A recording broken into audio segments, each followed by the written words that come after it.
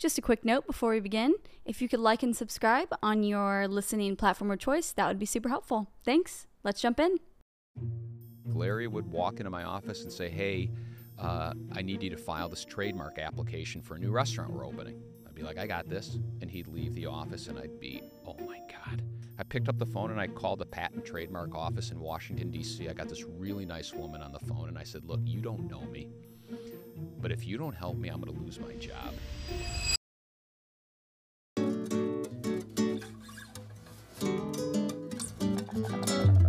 Hey, you guys. Thanks for taking your lunch break with us. I'm Jade. And I'm Alex. And we are the CEO Lunch Break.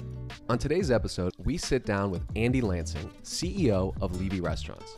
Levy Restaurants is a restaurant and hospitality company based in Chicago that specializes in providing food and beverages to major entertainment and sports venues around the country.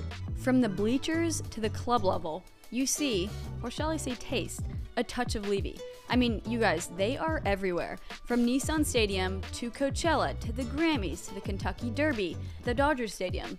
You know, Alex, I think we could literally have a podcast just listing all their locations that they're in. 100%.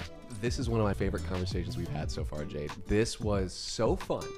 We kick off the episode eating hot dogs together with Andy. I'm still craving that hot dog today. I've been craving that hot dog since we recorded the episode. I think the part that I really enjoy is how honest he was about kind of that imposter syndrome that he faced in the beginning when he joined as general counsel and he was making deals with, I don't know, Disney at 27. I think it was just cool. So many times we hear of these CEOs and we kind of think they're, unrelatable. And then Andy brings them all back down to earth, which is just awesome. I couldn't agree more. So let's hop into our conversation now. Thanks for being here. It's lunchtime.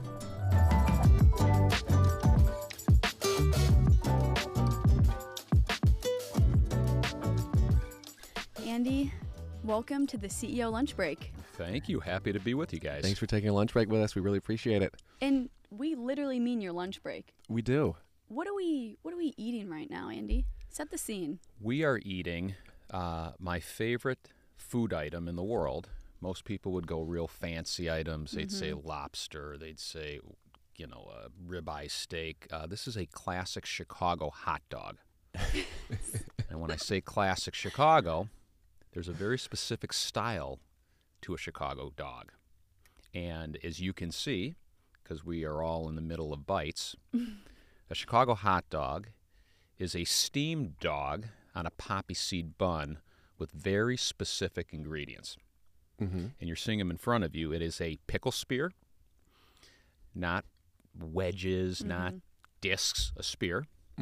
A tomato wedge, not diced, a wedge. Chopped onions, neon green sweet relish, a color that doesn't exist in nature, sport peppers, and the topper is a little bit of celery salt. So that is a proper Chicago dog. The nickname is called dragging it through the garden. If you want all the ingredients on it and you are in a hot dog stand in Chicago, you will say, I'll have a Chicago dog and drag it through the garden, and that's what you're going to end up with. Do you remember the first hot dog you ever ate? And was it a life-changing experience, or was it a gradual? I think it was a gradual. I have an unhealthy relationship with hot dogs in the sense that I eat way too many. Way too many. Whenever I go to one of our locations, I'm eating a hot dog. And I think there was an article, wasn't there, like a couple years ago that said every hot dog you eat takes a minute off your life, I think. I am in such deep trouble. How many minutes are we at? I am in deep, deep, deep trouble. Hope we finish the podcast. Yeah, let's get it going before it. Let me ask you this. Could you compare your leadership style as a CEO to a hot dog? Like maybe the bun is, or maybe the relish is like your HR team. You're the meat in the middle. Is there any metaphors that you could draw there? Absolutely none. It was worth a shot. It would have been a good one, and I wish I could have come up with a creative answer, but no. Maybe other than the fact, I think there's a proper way to eat a Chicago dog, and I think there's a proper way to lead. So maybe that's as close as I can get. I like that. You leave people happy. And both hot dogs leave people happy, you leave people well, happy. Well, thank you. There we go. We'd love to start from the beginning. Tell us a little bit, when you were younger, what did you want to be when you grew up? Yeah, when I was really young, I wanted to be a professional athlete like most kids. What sport? Baseball. I loved baseball. I played baseball. I wanted to be a professional baseball player, which was obviously not in the cards and was never in the cards. And then really from that time on, which is probably, I don't know, 6th grade when I realized I wasn't going to play pro ball, I wanted to be a lawyer. That was my dream. And so ultimately I actually did become a lawyer before I got into this crazy business. Cool. You a White Sox or Cubs fan? I love them both, which you're not supposed to do. You're actually supposed to hate the other one. Interesting. If they're playing each other, I'm probably a little more of a Sox fan. Okay. Only because the Cubs broke my heart when I was a kid. They in 1969 they sort of lost when they had a big lead, and so I said, well, they can't do that to me. They hurt me, so I switched to the Sox. Okay. But I like them both. Cool. And how were you in school? Did you like school? Did you like studying? Did you like your classes? What did you do outside of school? What were your hobbies? What were you into? Well, as a I child? actually did like school. Yeah. I have great memories of school from literally nursery school that for some reason I remember really well all the way through college. I never viewed school as a chore. I mean, I didn't love doing homework, but I kind of liked learning. And I would say I was characterized by a couple things. I was definitely the class clown, but sort of a likable class clown in the sense that the teachers would be cracking up at something I said. They'd be like, I got it. You got to go out in the hall for 15 minutes. Like I have no choice, but they would be laughing as I went out. So I think I was not a pain in the ass class clown, but actually kind of entertaining. And I was a bit rare in that I played sports and I was in theater.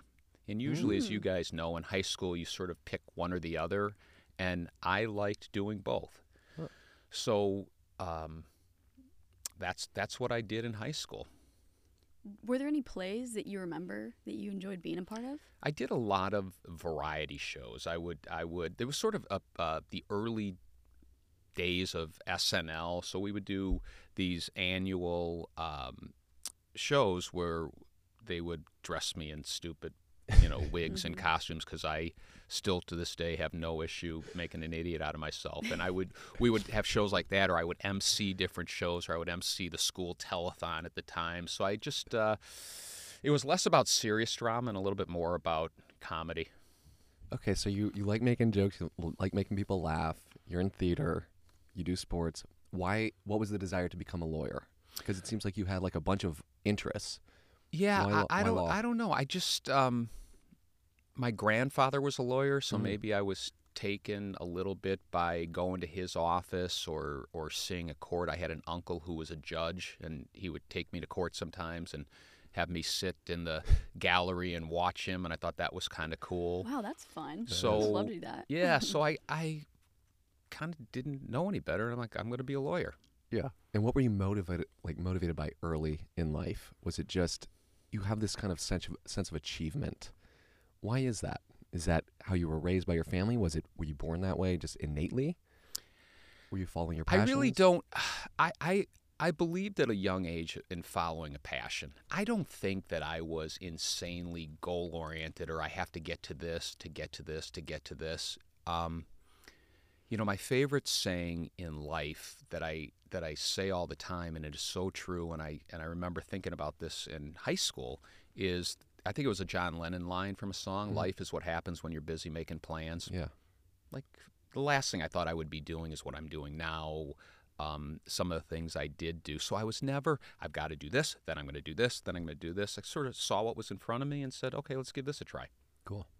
So when you kind of left high school, you jumped right into law school, correct? From high school to college. College and then college to law school. And then college to law school. I know today it's pretty common for people to take time off between like college and law school or business school. And I just went right through. Okay. In the time, that's what we did. Okay, nice. And did you do a backpacking trip in between college and law school? 1,000%. And how was that? It was great. I went with two friends. Yeah. We did it the classic way, with the Eurail pass. We stayed in youth hostels, and I remember over 8 weeks, we covered 19 countries. Oh so my it was gosh. like, it was really an amazing experience. What was your favorite place? Wow. I loved it all, but I'll tell you an interesting story. Yeah. I particularly appreciated some of the art, which is unusual, and there's a reason for that. Before my senior year in college, I went and I said to my mom, hey, these guys and I want to go to Europe after I graduate for 8 weeks. I'll pay for everything, but can you help me with the plane ticket? Okay. I can't afford the plane ticket too. And she said immediately, I will on one condition. I said, what? She said, that senior year at Michigan, you take art history. Mm. And I said, no, Mom, no, I hate that. No, why are you doing that to me? And she says, I'm not going to pay for you to go to Europe and you go to museums and not know what you're looking at. So that's a deal. Either you take art history or you buy your own plane ticket. And I really had no choice. So I took art history my senior year at Michigan, which I absolutely fell in love with. It was like my favorite class over 4 years. And to her credit, when I went to Europe, I loved going to the museums and I knew all that was going on. So she was really, really smart in that regard. So that was sort of a highlight for me. Cool. If you could pick one artist from those art history, places and things you saw in Europe to paint a photo of a hot dog, who would you choose? Wow. Probably my famous artist was the Impressionist Claude Monet. And that would be really cool to have seen him paint a Chicago hot dog. Right. Wow. It's typically water lilies or these beautiful outdoor scenes. Right. I don't think people were painting hot dogs in the day, but how cool would that have been? I know. Yeah, well, when were hot dogs invented? Early 1900s? I'm not going to venture a guess on that one. I know they were big during the Depression. Actually, the story of the Chicago dog is these started with in Chicago off street vendors and people who only had a dime or a quarter for a meal. It was almost, as you can see, like a salad. It was a whole meal because it was like a salad on a hot dog, and that's how these came to be. So, yeah, sausages and hot dogs are way back. Okay. I don't know when, but. So you come back, now you go to Loyola Law School. Yeah. Did you know what kind of law you wanted to go into, or were you kind of still exploring and seeing your options and seeing where your interest took you or see what opportunities opened up? I knew that I liked business, and so I was studying to be a real estate and a corporate lawyer particularly. Okay. What my secret goal was, that was an impossibility, or at least I thought was, I really wanted to be a sports agent. I wanted to represent professional athletes. Yeah. Like, I thought that would be really cool. Maybe you take one class in law school, entertainment law or something that's sort of a little tangentially related to it. But that was my real goal. Mm-hmm.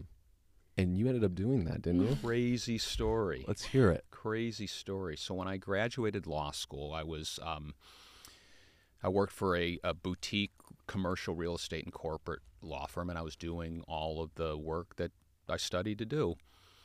But I still wanted to be the sports lawyer. So one day the head partner of our law firm came up to me. I was the most junior associate. I'd only been there for a couple of months. And he said, hey, there's a handyman that does some work for us, and he's buying a house on the south side of Chicago. Would you mind doing the house closing for him? And I said, of course. I mean, more than happy to. So I met this gentleman who was just the nicest man, and I closed his house deal. And somehow I caught something where he was about to be screwed, and I saved him some money. Uh-huh. Well, he thought that was the greatest thing in the world and that I was the greatest guy in the world. So he said, how can I thank you? And I said, don't. I mean, it was my pleasure. I just got to know you, which was a real treat for me. He said, do you like football? I said, I love football. And he said, well, my cousin's a starting receiver for the Miami Dolphins. His name was Mark Clayton. Some may remember him. He was one of the Marx brothers who Dan Marino threw to so successfully. And I said, oh, my God, I know Mark. I know of Mark. He's one of the best in the game. And he said, you want to go down and go to one of his games? So I said, sure. We picked the one game. It was December 2nd.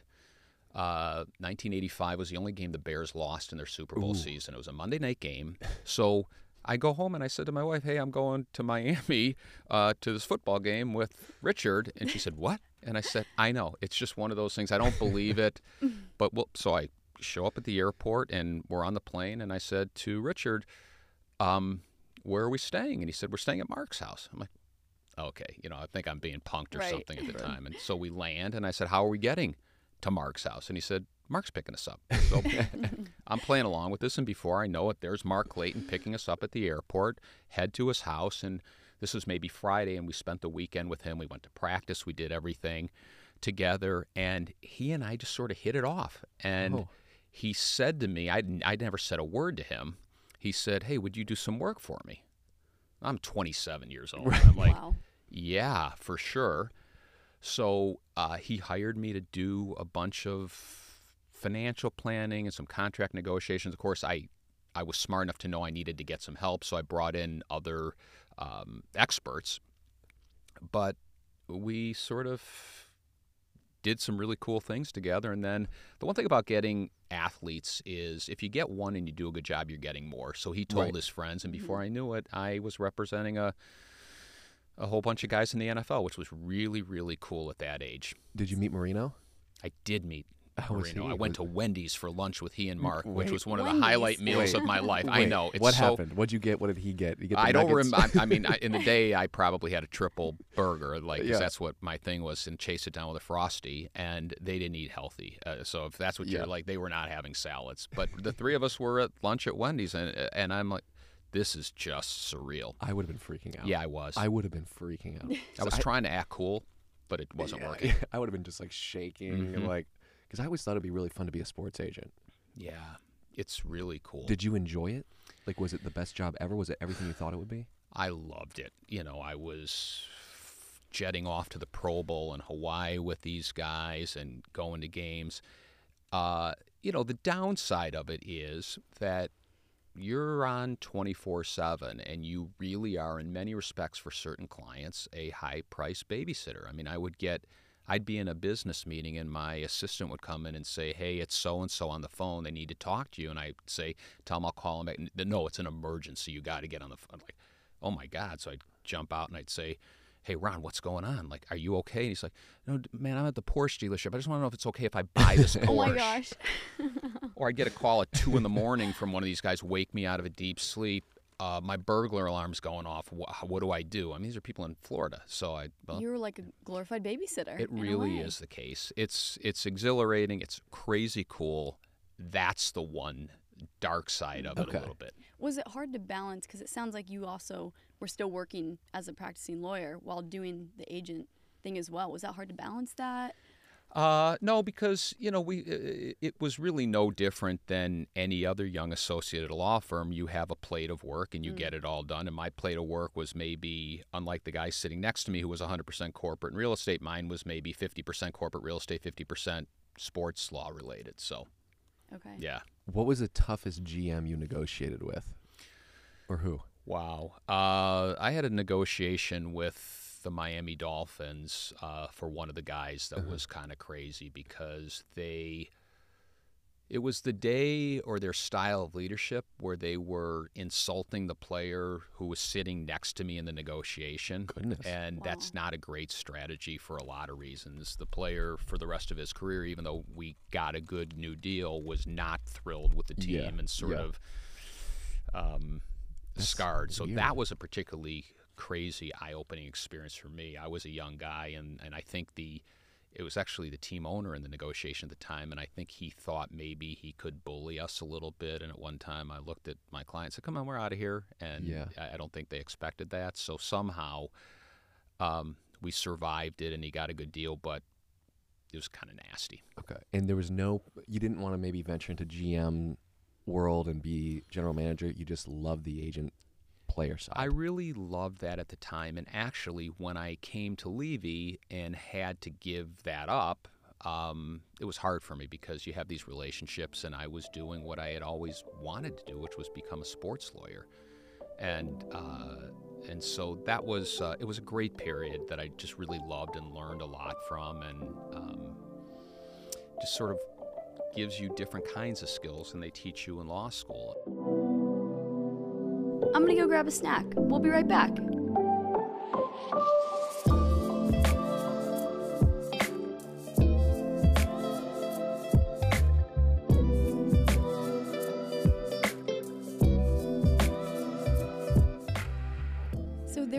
couple lunches you had that really changed the trajectory of your path, and it's why we're sitting here today. Walk us through those lunches and how they came to be and what happened.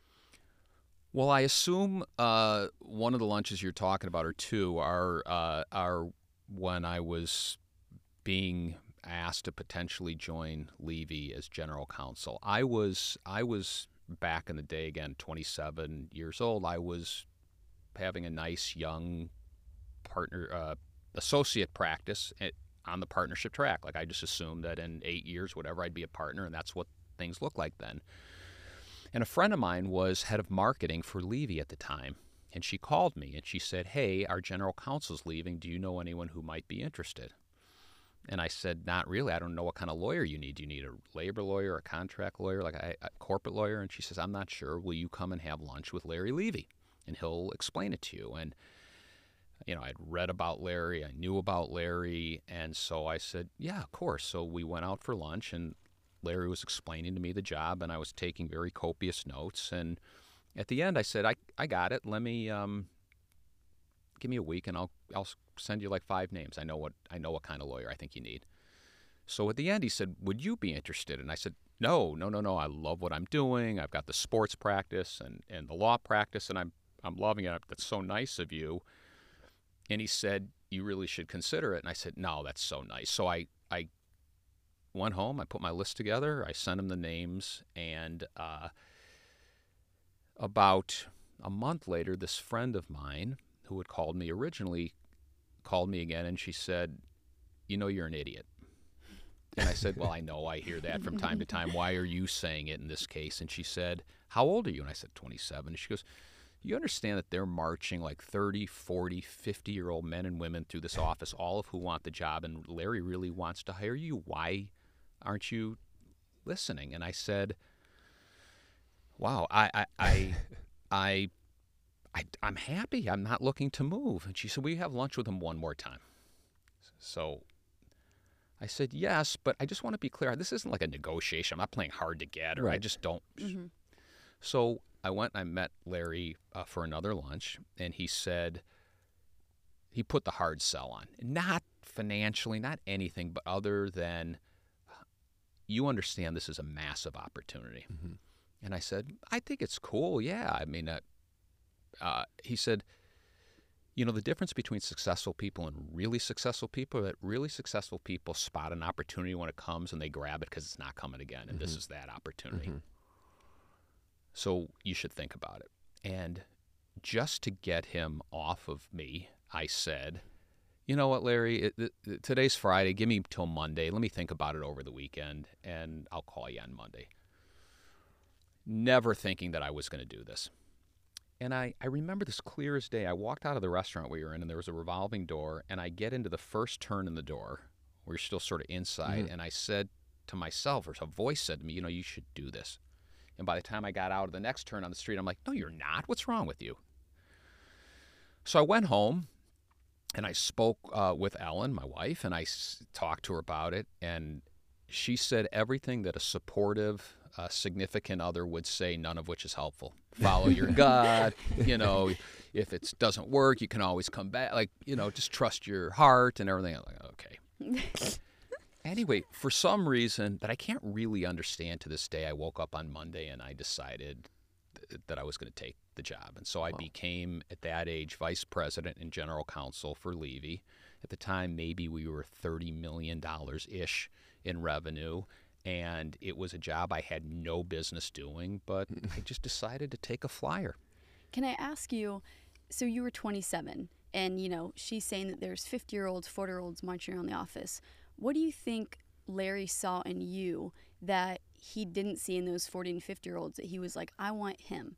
And is there something that you, when you go to hire, you see in people that you're like, I'd rather hire this 20-year-old or this 50-year-old? What do you think that was? Yeah, it's a great question, and I think I didn't realize it at the time, but I learned it, and I do use it, which is Larry believed throughout his career that if you take someone who on paper probably shouldn't have that job, but you see a fire, a passion in them, that they will be so successful because every day they'll fight to prove that you made the right decision, that you took a risk, and he did that with me. I had no business. But for my entire career, continuing today, I feel I need to justify that decision. So I have done that many times throughout my career, that I have taken somebody either from outside the company or inside the company that probably aren't quite ready for what I want to put them in. But if I see that characteristic of the fire in the belly, I put them in there, and the same thing happens. They just soar because they want to prove that they're up to it. How do you know in your life when you're faced with a new opportunity whether you should jump to that next vine or stay on your current vine? It's like the revolving door story. Is that coincidence? Is that a sign from above? How do you kind of negotiate signs with opportunities and taking that jump? I don't know, and I assume it's different for everybody. With me, I have always, from a young age, trusted my gut. Yeah. I just think there's something that you feel inside your gut that tells you what to do. I don't know what causes that. I don't know. I usually see things pretty clearly. Things to me, for better or worse, this isn't necessarily a superpower, just the way I'm wired. If I see a situation, I know what to do. When I'm on the fence about something or I'm a little unsure, I just my gut will tell me what to do, and I think that's the best sort of litmus test of how are you feeling deep inside. Not what's your mind telling you, what's your sort of heart and your soul telling you. Tell us about that first year there. What did you feel? Did you feel like you were, I'm capable, I can do this, Larry Levy is wanting me here, or is there imposter syndrome?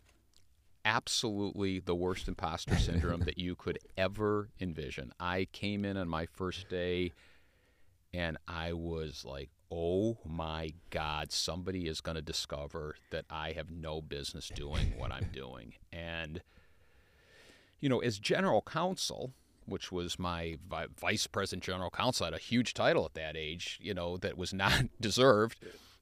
You're expected to do everything general counsel. And we were small then, so I couldn't hire expert law firms. I had to literally do everything. So, within the first week, Larry would walk into my office and say, hey, I need you to file this trademark application for a new restaurant we're opening. I'd be like, I got this. And he'd leave the office, and I'd be, oh, my God, what am I going to do? I don't know. I didn't take intellectual property in law school. I've never done this before.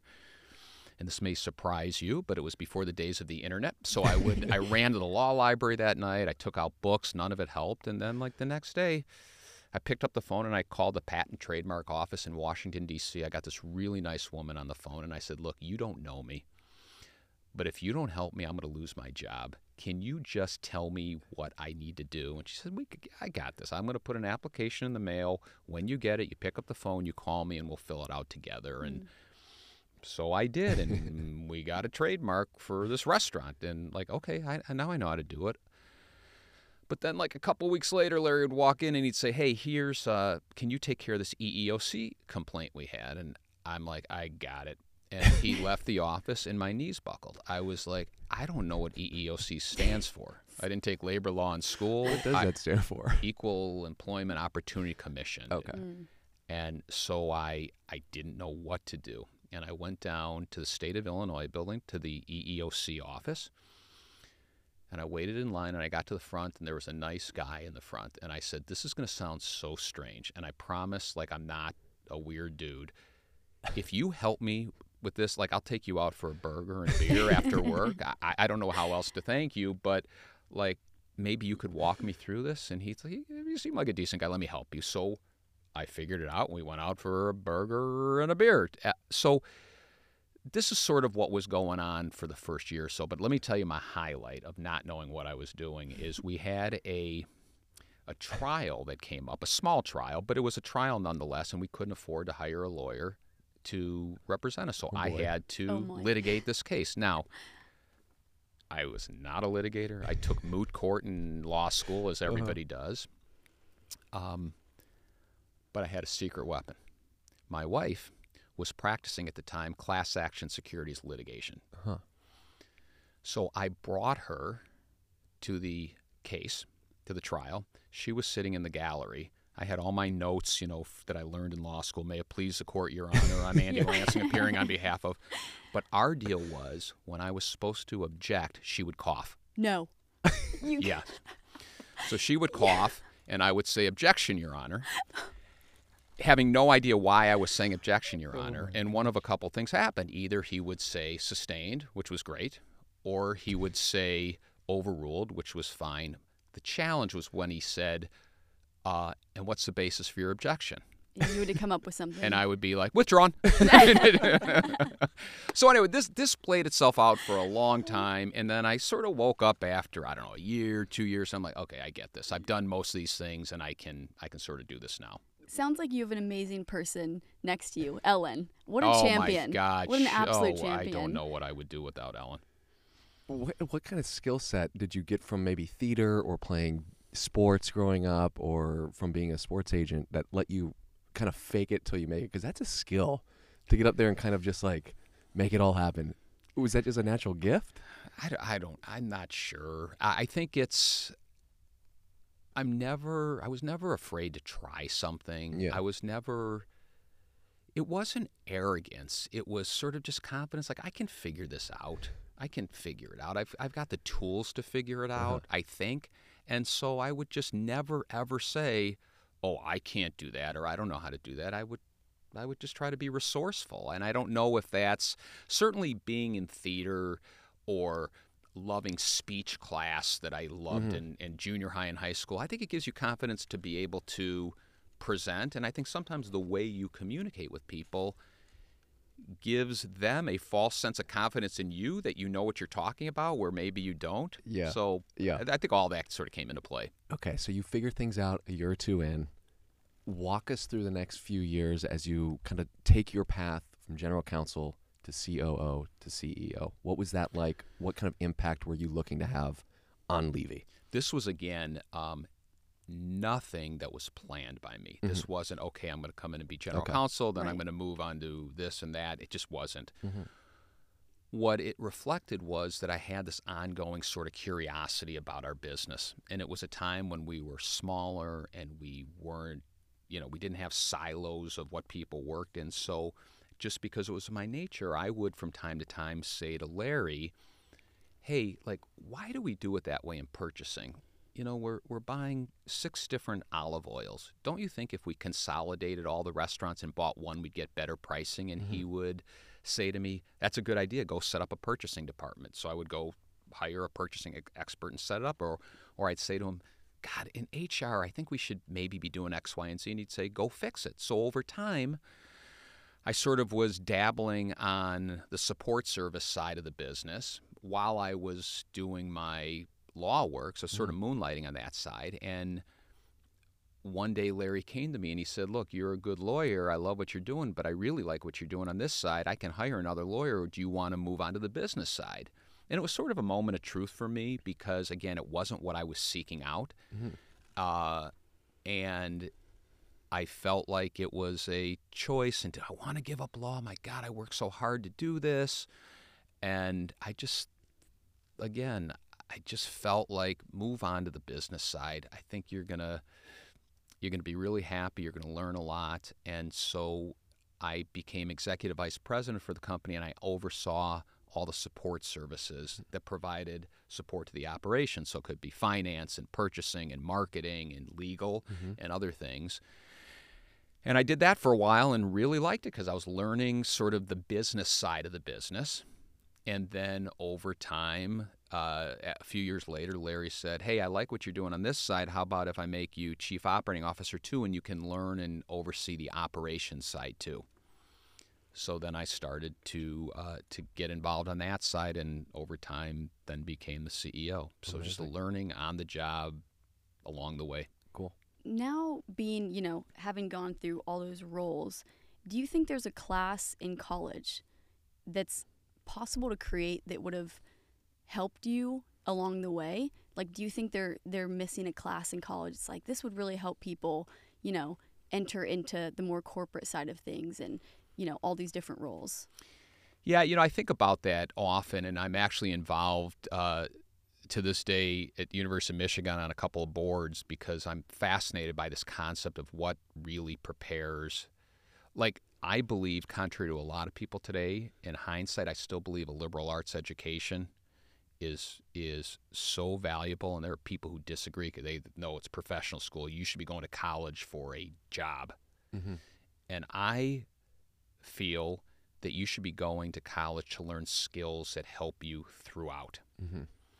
And, I was a political science major.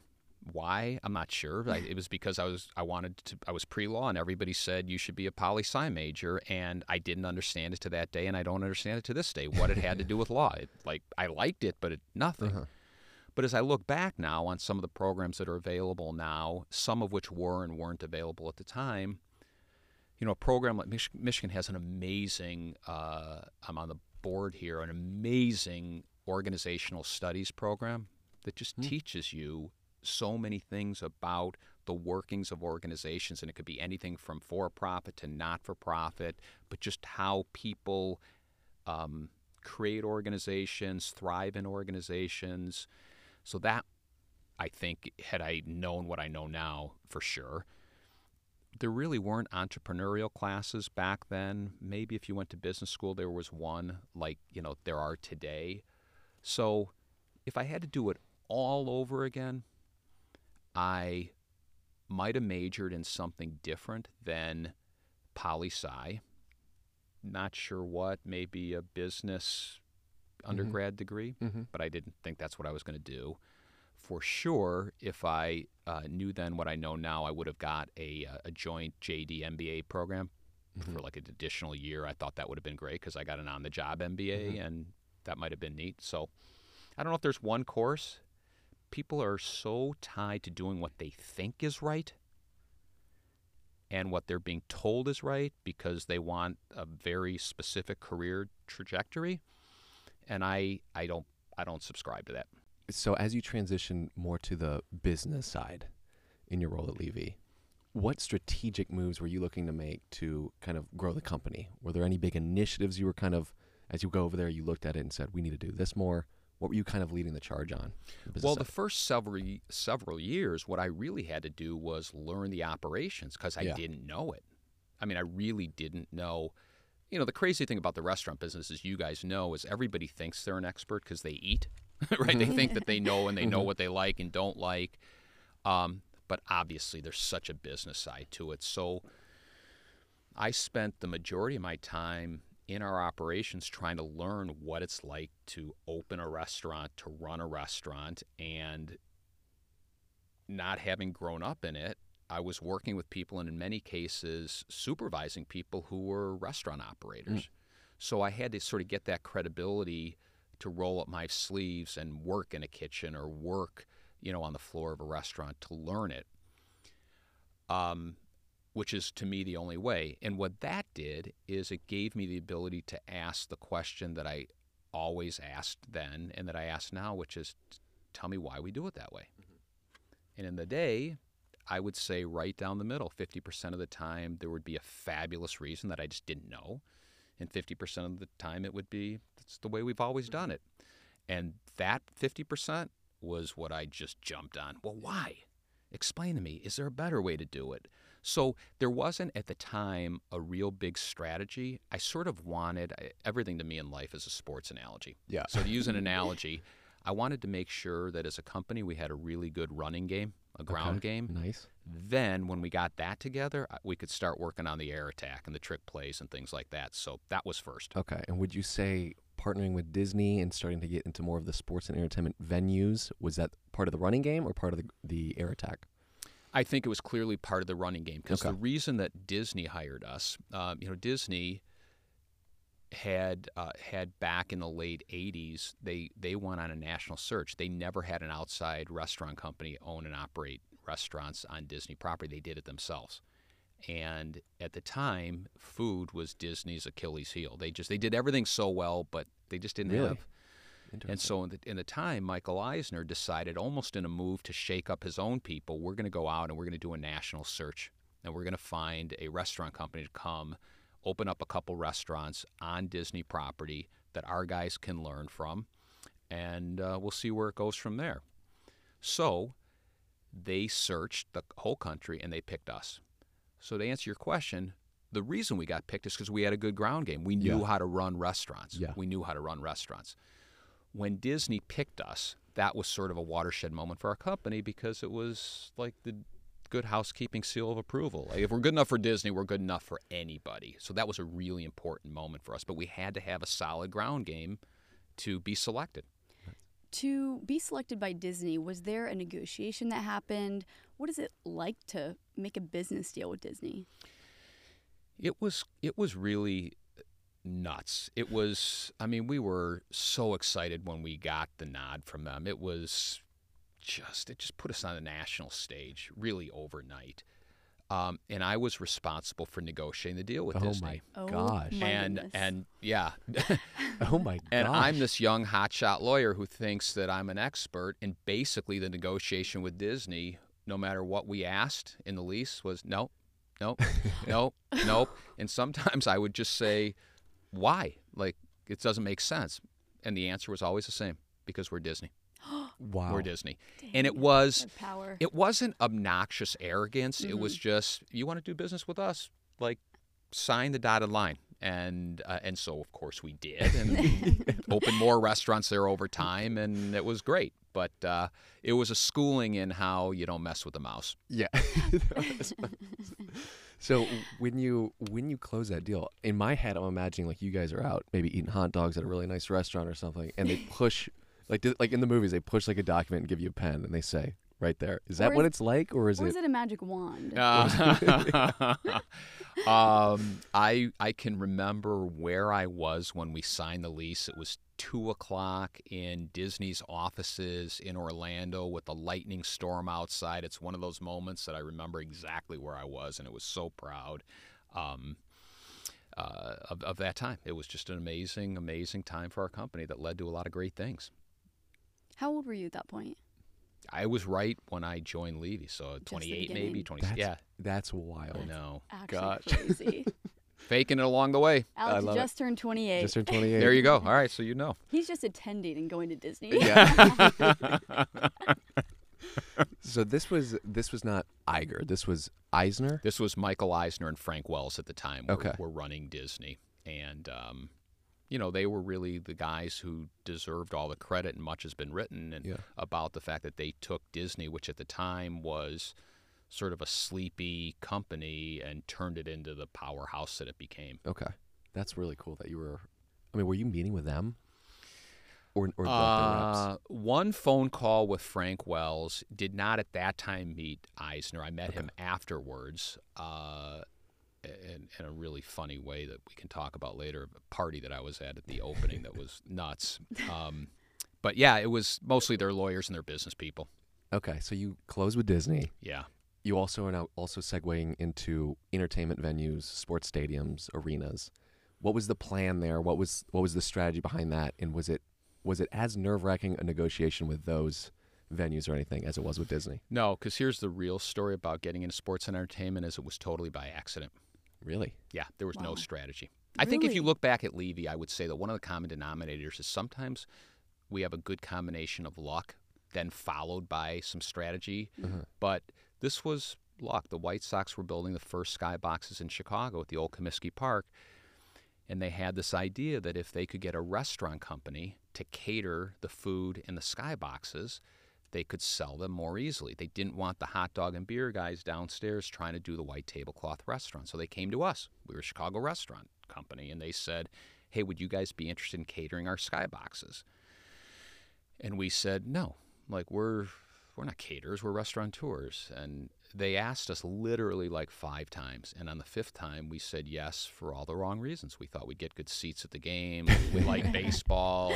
And so we got in there, and it didn't take long for us. But we were doing it the hard way. There wasn't really even a kitchen to speak of at the old Comiskey Park. We would pick up certain food, send trucks around and pick up the ribs from our one restaurant and the chicken from another restaurant, and we would do it a very painful way.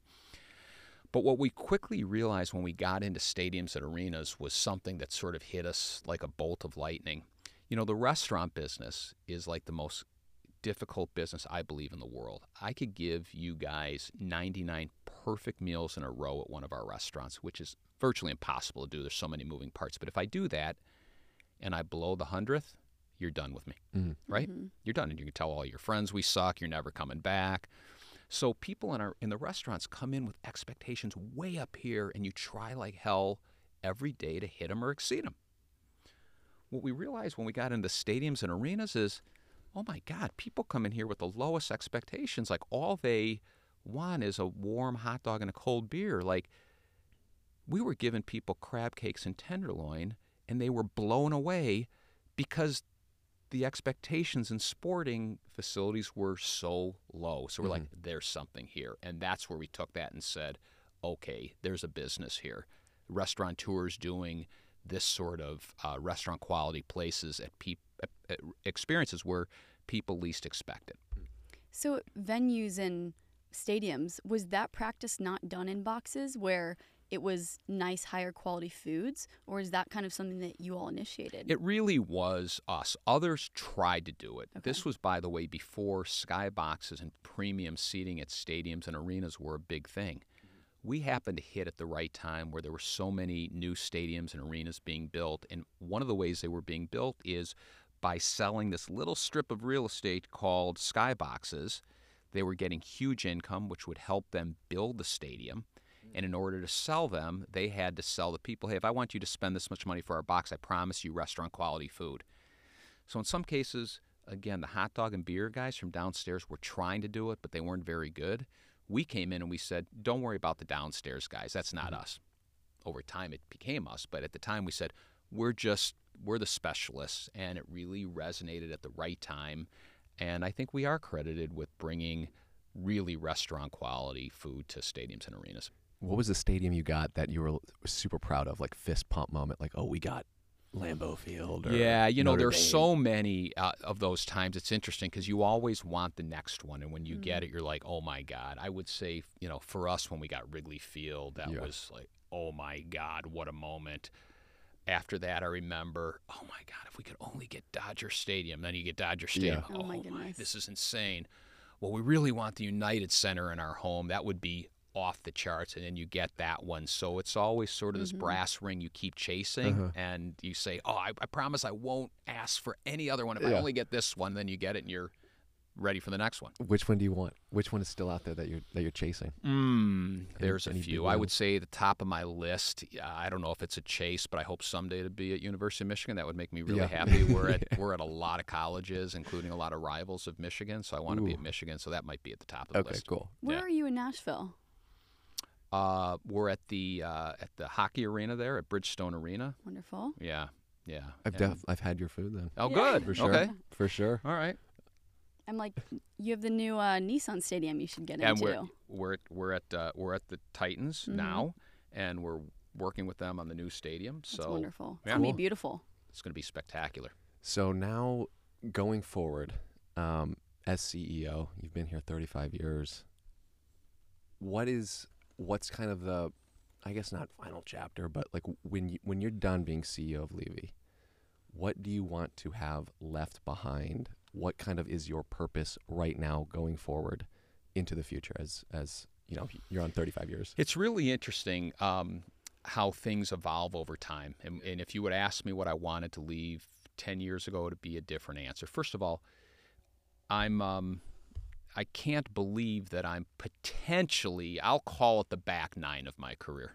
Some might say, no, you're on the back, whatever. I'm as energized as I've ever been. I feel like in many respects I'm better now than I used to be because I think more seasoning and marinating and just experience helps you. And as people ask me all the time, like, how long do you want to do this? And I here's my answer. I say, did you ever hear a professional athlete when they retire, they're always asked the same question, why now?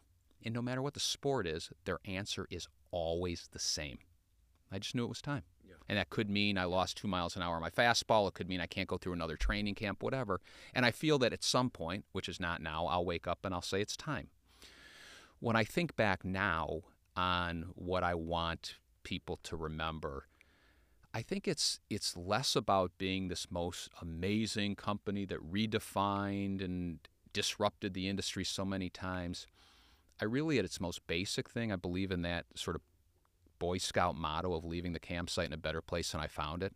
I want to be able to say that, you know what, I left this place in a way better place than I found it. I want to be able to, I'm really now at a point in my career where I'm into internal history and storytelling. I feel like I have an obligation, along with others who have been here for a long time, who are highly producing still, to sort of tell people about the history of Levy and the culture. And, you know, it kills me when current baseball players don't know who came before them. They don't know Jackie Robinson. They don't know so many different things. And so we spend a lot of time through podcasts, storytelling, just turning the camera on, talking about the history of the company so that folks who come in understand the shoulders that they're standing upon. So that's important.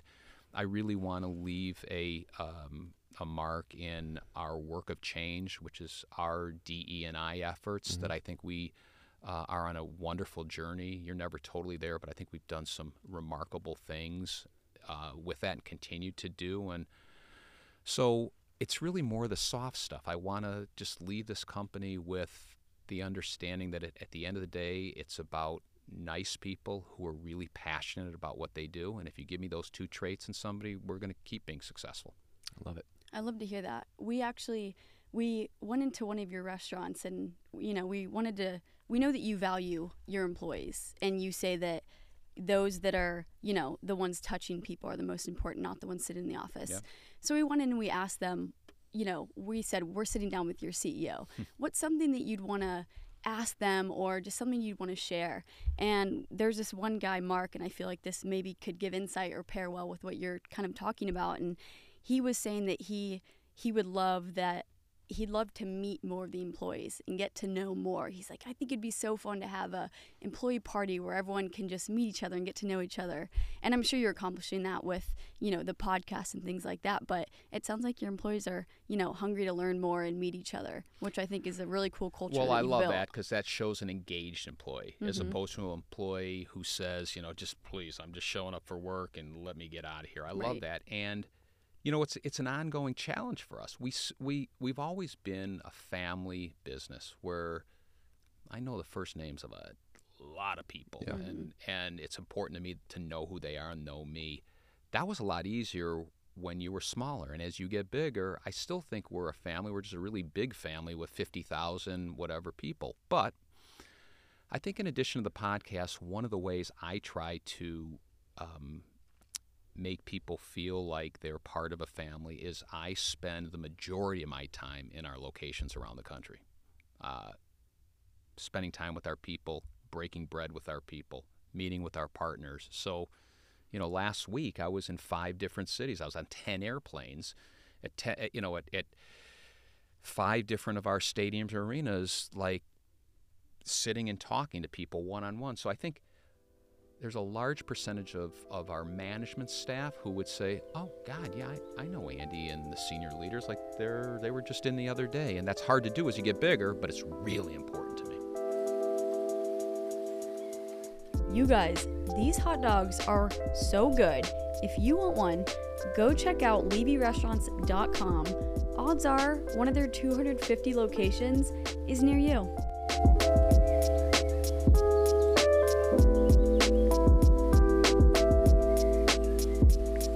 Like to do towards the end of our podcast is ask a little to-go box questions, little rapid fire. Keep it light, keep it fun. Yeah. Alex, start us off. When did you fall in love with magic and the art of deception? Oh my God, now you're really going to see my passion come out. Let's hear it. I have loved magic ever since I was a little boy and my grandfather pulled a coin out of my ear. And I just was like, oh my God, what just happened? And like all of us, I got a magic set as a gift, right? Every one of us had a magic. The difference is everybody else outgrew it and I never did. I just have loved the art of magic since I was a little kid. And I think the reason why has changed over the years. Really? You know, I think early on when you're a young kid and you can do a magic trick and fool an adult, it's like, wow, like this is a little powerful. Like I just freaked that person out. I think now, to me, it's all about sort of this sense of wonder. Like we were all born with a sense of wonder when we're young, right? Mm-hmm. Why is the sky blue? How do birds fly? And as you get older, you figure it all out. And so the sense of wonder you don't really have as an adult. And what magic does is it reawakens that sense of wonder that we all had. Like, how did that just happen? How did that happen? And I think that's an amazing gift you can give to somebody, is to just rediscover what wonder felt like that they haven't felt. And magic is one of those rare things that everybody loves. It doesn't matter your age. It doesn't matter what language you speak. It doesn't matter anything. Nobody has ever said to me, "No, I don't want to see what you're about to do." They're like, "Yeah, That's please, so please." true. And it's really very unique in that regard. So I adore it. And I also think it's important. I use it a bit as a lesson at work on this sort of notion that anything's possible. Anything's possible. Like, decide what you want to happen, and then we'll figure out a way to make it happen. And that magic thinking, I think, helps me. It's just also my hobby and my passion. Nice. And every waking hour that I'm not working, I try to spend on magic. Also, it seems like your story has a couple magical moments in it. The revolving door, Yeah. you know, randomly becoming a sports agent. You know, Yeah. it's like, I don't know. It's kind of cool. Yeah, Cool parallel I there. think there is a little, some of those moments that you don't know what's going on, but maybe there's some magic happening. Yep. If you could take 2 weeks off tomorrow and you knew that your company was going to be fine, there would By be the way, no... it would be. Right, It exactly. absolutely would be. Nobody would miss There'd me. be no issues. They wouldn't bother you. What would you do in that 2 weeks? I would just, my first goal would be to spend it with my family. Anywhere. Anyway. Anywhere. It doesn't even have to be an exotic place. My life is my family, and if I can spend 2 weeks uninterrupted time with them, doing something fun, just hanging, whatever, that would be nirvana for me. If you could choose one Disney character to be your successor, who would you choose? Wow. Well, given the fact that I was probably goofy, we should go to a more serious. I don't know. Maybe. Gosh. Maybe Aladdin, because Aladdin could, and the genie could figure out the magic. That's a good stuff. answer. So I think that's a great probably answer. where I would go. That's a really good answer. I like that. So family is very important to you, number one. If you were to leave Levy and start a company with your family, your wife, your kids, what type of company do you guys think you'd start? Wow. That is something I have never given not only a second of thought to, but a millisecond of thought to. So you absolutely stumped me on that one. What kind of company? Well, we all love to eat. So maybe it would be some kind of a really crazy casual barbecue joint, hot dog stand, something in the food business. My son is very into sports and works in the sports industry, so maybe it would be he started a cool business a few years ago that actually was featured on Shark Tank, so maybe No I way. would do something with him. My daughter works for Meta, so she does some really cool things that I think she could teach me a lot. Maybe I could still teach her a thing or two, and we could do some things together. And I think the four of us together could do great things. What that is, I don't know. Okay, back to your sports agent days. Who would you rather has as your client, LeBron James or Joey Chestnut? While I respect the hell out of both of them. Seriously, think about it. I mean, As you let's should, yeah. obviously LeBron Right. for all the right reasons. Think about what Joey Chestnut does. Legend. Beyond.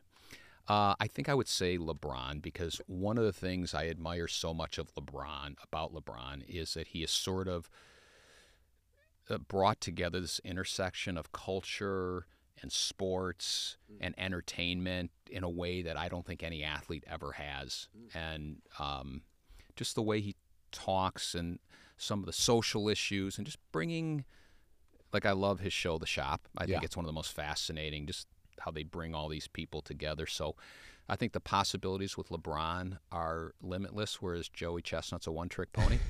That's true. But an impressive pony. Which do you think is harder, mastering a perfect card trick or cracking a perfect joke? I think the card trick. I think to master a really, really difficult card trick the right way could take months or years. Mm-hmm. There's some that I've been working on for a long time, and I'm still not there. I can give a good joke, tell a good joke with the best of them, and I think sometimes I get the courtesy laugh. But I think it's easier to be a little funny than it is to master a technical trick. Right. If you could have a conversation with any famous painting and ask it a question, which painting would you choose and what question would you ask it? Well, I suppose the one that comes to mind the quickest, just from sort of my art history days, is, okay, Mona Lisa, what the hell are you thinking? I just can't tell. Is that a smile? Mm-hmm. Is it a shit-eating grin? Is it like, are you mad? Like, what is going on behind that? And, of course, that has been questioned and studied, but I remember that fascinating me when we studied that painting. Okay. So, I read this article one time. First of all, you go through your day. It's insane. You wake up at, 3:30? Is that still true? Yeah. That's wild. Yeah. You talk about you're eating hot dogs by 8:30. You're doing magic tricks on the side.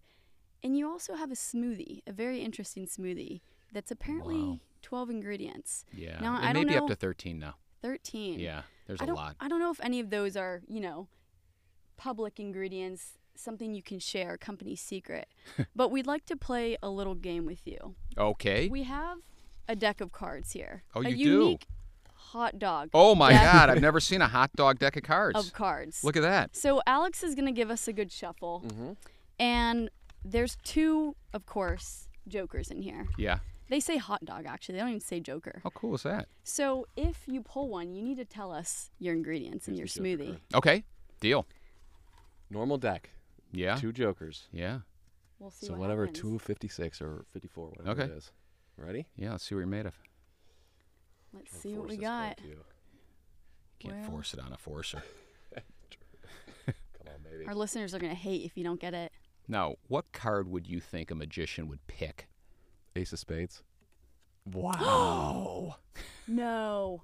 Dang it. That's Dang crazy. it. That's crazy. Well, Give us one ingredient then. Not 12 or 13. I'll give you just all one. of them if you really want to know. It's not that big a secret. It's sort of just me, like, over time saying, oh, that would be good. That would be good. And I just keep adding to a smoothie that started with like 3 ingredients and then came totally out of hand. So it's really just like a meal that I eat. Right. Just neon green relish, cucumber salt. Actually, it's the rare time when smoothie. everything that goes in there is healthy. So Yeah.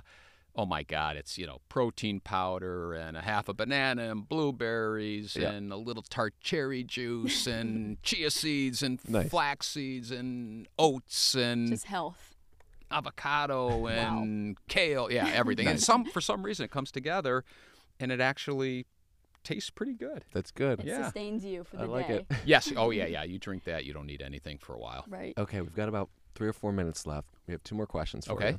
First is, we're building a CEO bookshelf. So every CEO we interview, we ask them for one book that we can put on our bookshelf for our listeners to, if they want inspiration, if they need advice, they can go to and read. Which book would you like us to add to our CEO bookshelf? Well, I would probably start by saying that I think most business books, this is probably a very rare opinion, but I'm going to give it to you anyway. I think most business books are awful. Interesting. I think so many of them are written by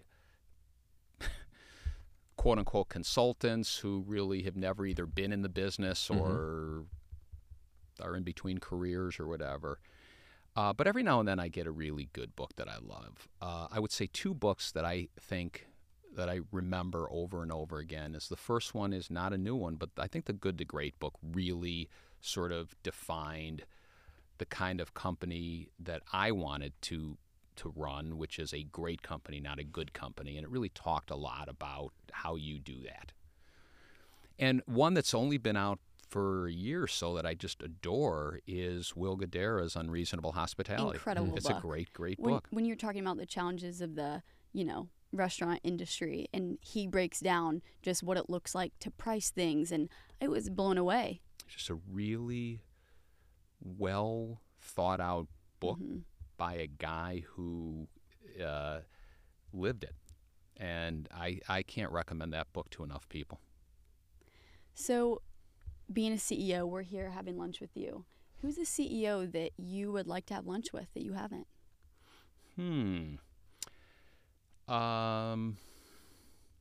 It might be Bob Iger at Disney if I had to think about it, because of sort of the breadth of his experience.